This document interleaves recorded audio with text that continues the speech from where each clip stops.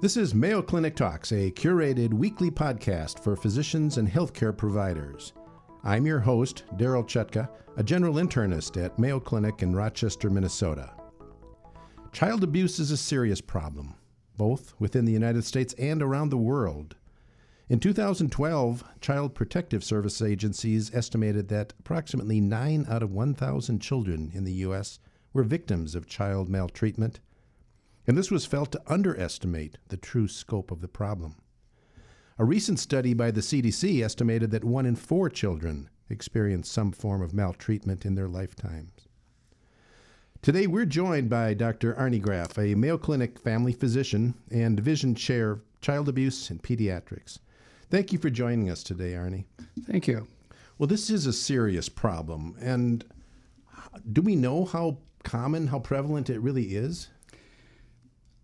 Most of the numbers that we look at are very conservative, but in estimates, about 6 to 7 million children are affected on a yearly basis in the United States.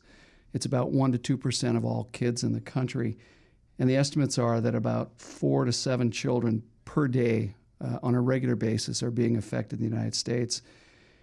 We know that we have of those kids, about 1,700 deaths that are actually attributed to child abuse and that are recognized on a yearly basis also. And we know there are risk factors, things that can increase it, but overall it's about a $585 billion cost to the United States on a yearly basis. Wow. And I suspect that there are a lot of unreported cases that nobody knows anything about. For a variety of reasons, there are, yes. Yeah.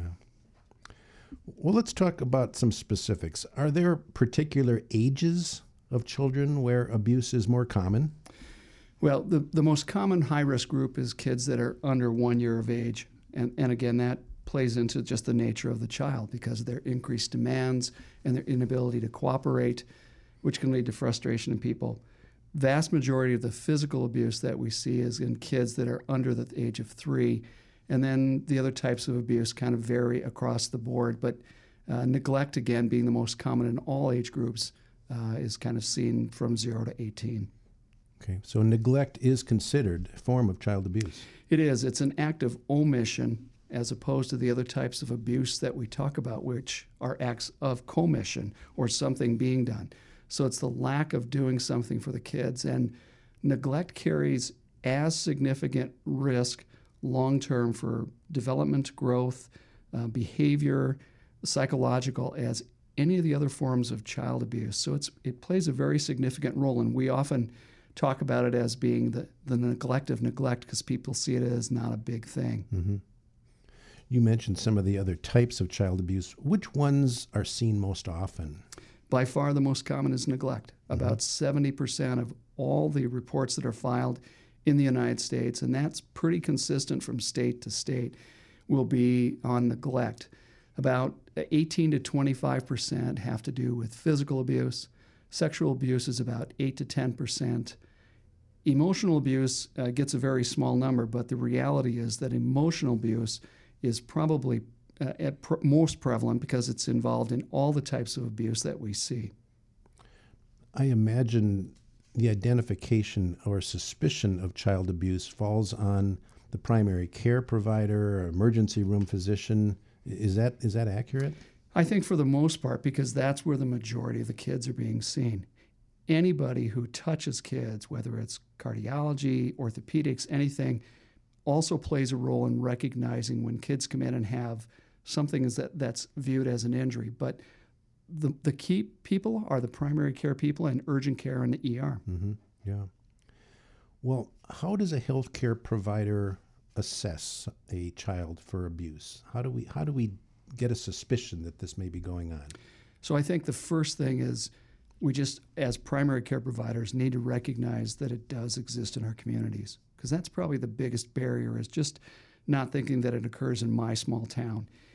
And then I think anytime you see a child where there's an injury of some kind, there's a very basic way to look at it, and that is the history that's described for the cause of the injury should be consistent with what the injury looks like, and it should be consistent with the ability of the child.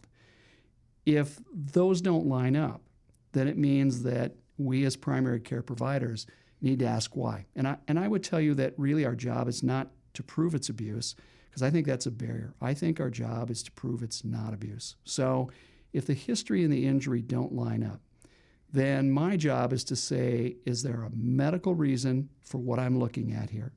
Is there an accident that was either witnessed or unwitnessed? Because again, toddlers tend to have a lot of accidents out of the same room where you're at. And if those things don't line up, then I have to be willing to say, I'm concerned this might be abuse. You have to be able to go that next step.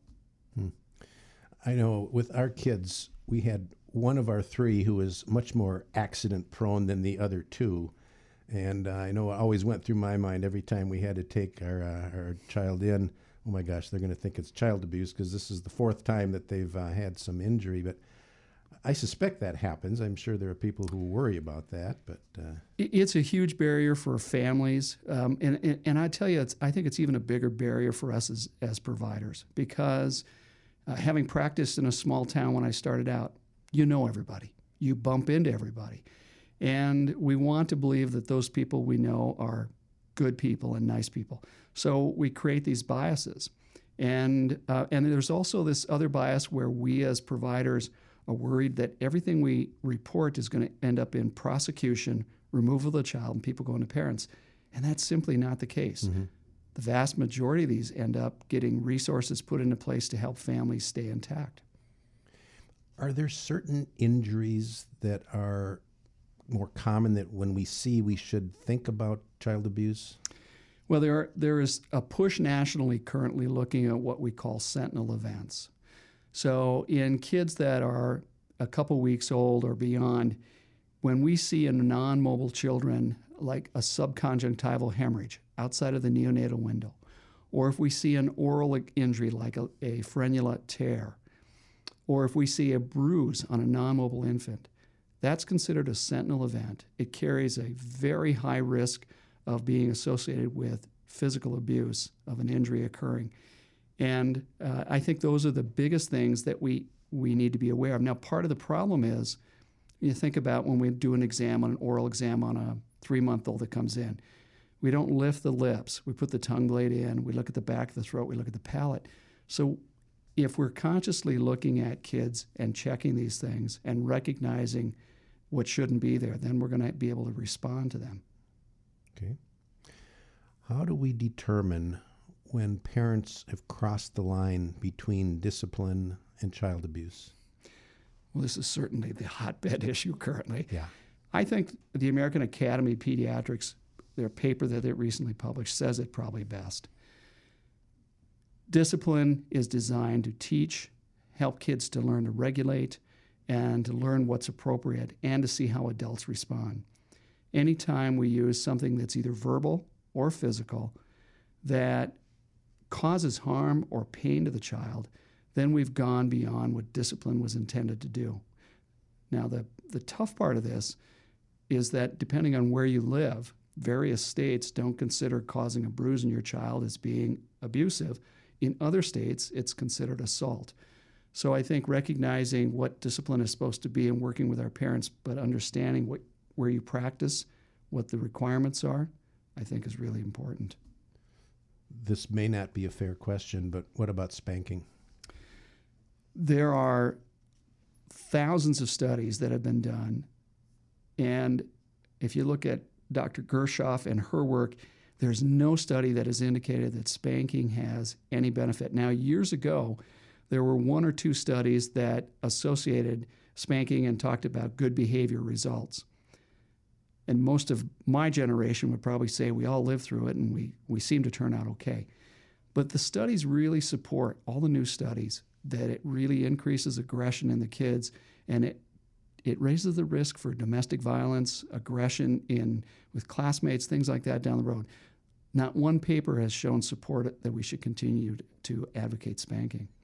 So is spanking still considered discipline rather than abuse? Well, it's still considered discipline because it's not, depending on the state you live in, it's not considered an assault. Okay. Are there risk factors in parents that contribute to child abuse, or risk factors in children? They are both. In children, clearly the population of kids, like I said, under the age of 2 and even up to about age 3, tend to be a high-risk group, very demanding, limited ability to respond and cooperate. We have lots more children now with chronic diseases than we ever had 35 years ago. So increased stress in the family, emotionally, financially, plays a big role. We have kids with a lot more diagnosed behavior disorders nowadays, and kids who are very impulsive or very aggressive. And so that population of kids is very high risk. For adults, people who have been abused or in a domestic violent relationship, or there's domestic violence in the home, there clearly is a much greater risk with that. Even pet violence in the home has been, again, a concern for other types of violence occurring. Drugs, I would tell you 30% of all the kids I see now, there's some form of either drug during pregnancy or drug in the home association. So, and different type of drugs like methamphetamines, where there can be more aggressiveness behavior, puts the kids at greater risk for physical abuse. Mental health, parents that are not getting care for their mental health are going to be more prone. And the classic has always been a non-biologic caregiver in the house. If it's not your child, the potential is there for you might be more or have less of a nice response to the child just because it's not your birth child. Mm-hmm. How about birth order? I wonder, is it more common in firstborns where they get home, the parents say, "Wow, this isn't what I expected," crying all the time, not getting any sleep, high stress, have no idea what to expect. Is that an issue? I'm not sure that there's studies that have clearly shown firstborn versus the other, but in general, first child is always more stressful. Everybody tells us how to raise our children, but what to do with the child who we used to describe as a colicky baby crying from noon till 2 in the morning for 3 weeks straight is a challenge for anybody. So firstborn child, lots of things to learn. I don't think we have the same parenting like we did 30 years ago, where grandpa and grandma and uncle and aunts were all around to help offer ideas. People are more isolated. I think so it puts them at greater risk with that first newborn experience. Sure, yeah. What about the specific characteristics of the parents, male versus female? Any differences there? Well, actually, if you look at the numbers, there are more women than there are men overall with child abuse, but I think that reflects, again, more neglect-type problems, a lot of single-parent families that are women. If you look at physical abuse or sexual abuse, again, males tend to be at a higher rate of the offenders, although our female numbers are starting to increase. And physical abuse can be men or women, depending, again, who the caregiver in the house is and how they relate to the child. And I think you mentioned that if you were abused as a child, you are more likely to be an abuser in the future? There's about a 1 in 3 chance, but, again, nowadays everybody is looking at ACEs. You really have to look at the type of abuse, the frequency, how egregious it was, who did it, was someone close to you, were there safety factors, did you get trauma-focused therapy? If the kids have all these supportive factors, they have a much better chance of turning out very good, normal, and actually very good parents. If you don't have those factors, the likelihood is you've been traumatized emotionally, and how your behavior is going to be it may not necessarily be right. Mm-hmm. Sure. Well, let's get down to specifics. Let's say we are in a primary care practice and we see a young child where we suspect he or she is a victim of abuse. What is our responsibility and what do we do next? Well, I think if you have an injury and you're clearly concerned, the first question you have to ask yourself is whether or not you're able to do the evaluation as an outpatient or an inpatient. And the outpatient, both of those have to carry a safety factor. If it's 9:30 in the morning, the likelihood of getting your tests done in a controlled environment is much easier. Otherwise, you simply have to say the hospital is the only way to go. Second is, when you recognize that, first you have to recognize that in Minnesota, for instance, it's not if you prove abuse, it's if you suspect it. So if I suspect it, first thing I'm going to do is I'm going to outline in my mind what I need to do for tests immediately. I'm going to call the county. Even though we file a suspected abuse report, you really need to call and talk to them.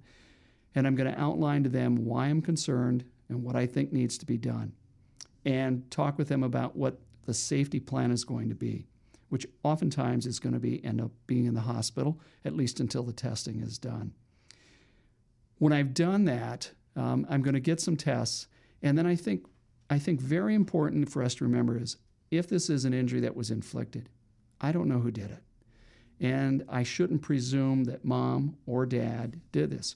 So when I go back in and talk to the parents, I say to them, I'm a mandated reporter, and your child has an injury that's very concerning to me, and I'm worried that someone may have hurt your child. And I think we need to do these tests in order to make sure it's not something medical, even though in the history there's nothing to support that. And I think we need to contact the county and get them involved, and I'm going to do that. And I think that's the starting point. And then, of course, documenting very clearly what you saw, why you're concerned, your response and interaction with the parents and CPS. I think you need to really document well. I called the county said to do this, and outline what you were going to do. Mm-hmm. And as healthcare providers, we are obligated to report these instances, even when we suspect them, correct? Absolutely. Yeah. Let's take it a step before that. What if we see a child where we feel that they are at increased risk of abuse? Is there anything we can do about that? I think that's a great question. I think that's how we'll get ahead of this, at least to some extent. I think we all wish we had more time in our clinic practices so we could sit and talk more. But I think when we recognize something, for instance, a child in the room and one of the parents is upset and angry and being aggressive towards the child, I think that's an opportunity to say we just need to sit down and have a conversation. Mayo Clinic is part of a program right now to talk. It's called No Hit, and it's a program that's rolling out into the next year here. But it's talking about recognizing whether it's our secretaries at the clinic site or it's the nurse or it's the provider, recognizing something inappropriate that could escalate into something more serious, interrupting that cycle, and providing resources for the family. So if we can get ahead of it, maybe we'll be able to stop this. Mm-hmm. What are the important things that we should document in our clinical record when we suspect abuse? Well, I think you document the injury and explain what you saw. You don't just say, gee, the child has a bruise on his chest. We talk about this is a 2-centimeter purple bruise overlying the ribs, no swelling, no tenderness, and we talk about the rest of the body being normal. So we want to really, really outline what we're seeing and actually take a photograph and make it part of the chart. And I think, again, we want to document that there's no medical concern in the family history or the child's history, and then document what the physical exam otherwise showed and then what our tests show and what our plan's going to be. But I think it's, again, really important that we document that we've talked to the county and what the county's response was, because we need to have something that shows that, again, the provider's done their duty, and I don't want them getting in trouble. Yeah. Finally, let's talk about what happens to these children who have been abused. What happens when they grow up? You mentioned they do increase risk of abusing other children, but otherwise, what happens to them? So some of it depends on, in part, like I said before, on who was violating or offending on them and how egregious it was. Some of it depends a little bit on age. So for instance, a child under the age of 4 who is severely neglected doesn't receive consistent, stimulating, nurturing environment, and consistently is having this inconsistency that by age 4, when our brain is hardwired for things like impulse control, memory, empathy, things like that, we're going to have a problem with our wiring. And so moving forward, that's going to be more of a challenge for that child, developmentally, behavior-wise. Kids who have done well and the offense is later in life may have better skills for coping and doing well. In general, greater risks of suicide, greater risk of drug abuse, greater risk of problems with relationships, higher risk of inappropriate sexual high-risk type activity. Physical injuries can result in significant developmental delays or long-term problems, and clearly behavior issues. I would tell you, in talking with our colleagues in the mental health field, that for many of the kids we see, they are labeled with ADD, ODD, ADHD. When you talk to our colleagues in mental health, they say, wait a minute, a lot of these kids are PTSD. And there's a reason none of them respond, or they don't respond well to antipsychotics and ADHD meds, and they get worse. It's because we're going down the wrong path. So mental health is significant potential in these kids. Yeah. And all of these are a potential, unless it's a physical injury that result in a brain injury. Now, I know you're a pediatrician, and I think we're doing a better job of asking our adult patients whether they were abused as a child. If we identify somebody who says they were abused in childhood, is there effective treatment that they can undergo that may help them deal with some of their past? Even adults, I think, who have had some type of exposure in the past can benefit from therapy. And many of them never had anything offered to them. So it's a wonderful opportunity to get them into one of our mental health providers, let them work with them so they can have a better chance of being a better parent and not respond inappropriate. Yes. We've been talking about child abuse with Dr. Arnie Graf, a Mayo Clinic family physician and division chair of child abuse and pediatrics. Arnie, thank you so much for giving your time to discuss this really important topic. No, thank you for allowing us to be able to share this. Mayo Clinic conferences welcome physicians and healthcare providers from around the world. Learn from medical experts and network with colleagues at exciting destinations. Plan your next CME course by visiting ce.mayo.edu. Stay healthy and see you next week.